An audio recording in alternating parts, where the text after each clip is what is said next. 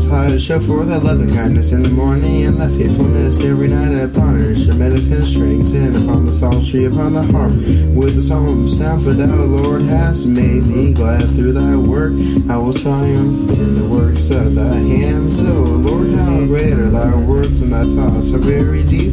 A brutish man knoweth not, neither doeth a fool understand this, when the wicked spring as the grass, and when all the workers of iniquity do flourish, it is that they shall be destroyed forever. For thou, Lord, art most high forevermore. For lo, thine enemies, O Lord, for lo, thine enemies shall perish. All the workers of iniquity shall be scattered, but my horn shall thou exalt like the horn of an unicorn. I shall be anointed with fresh oil.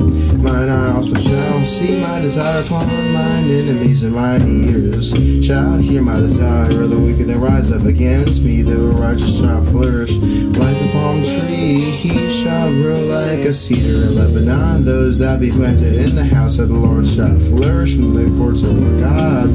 They shall still bring forth fruit in old age. They shall be fat and flourishing, and show that the Lord is upright. He is my rock, and there is no unrighteousness in him, and there is no righteousness in him. Praise you, the Lord. Praise the Lord.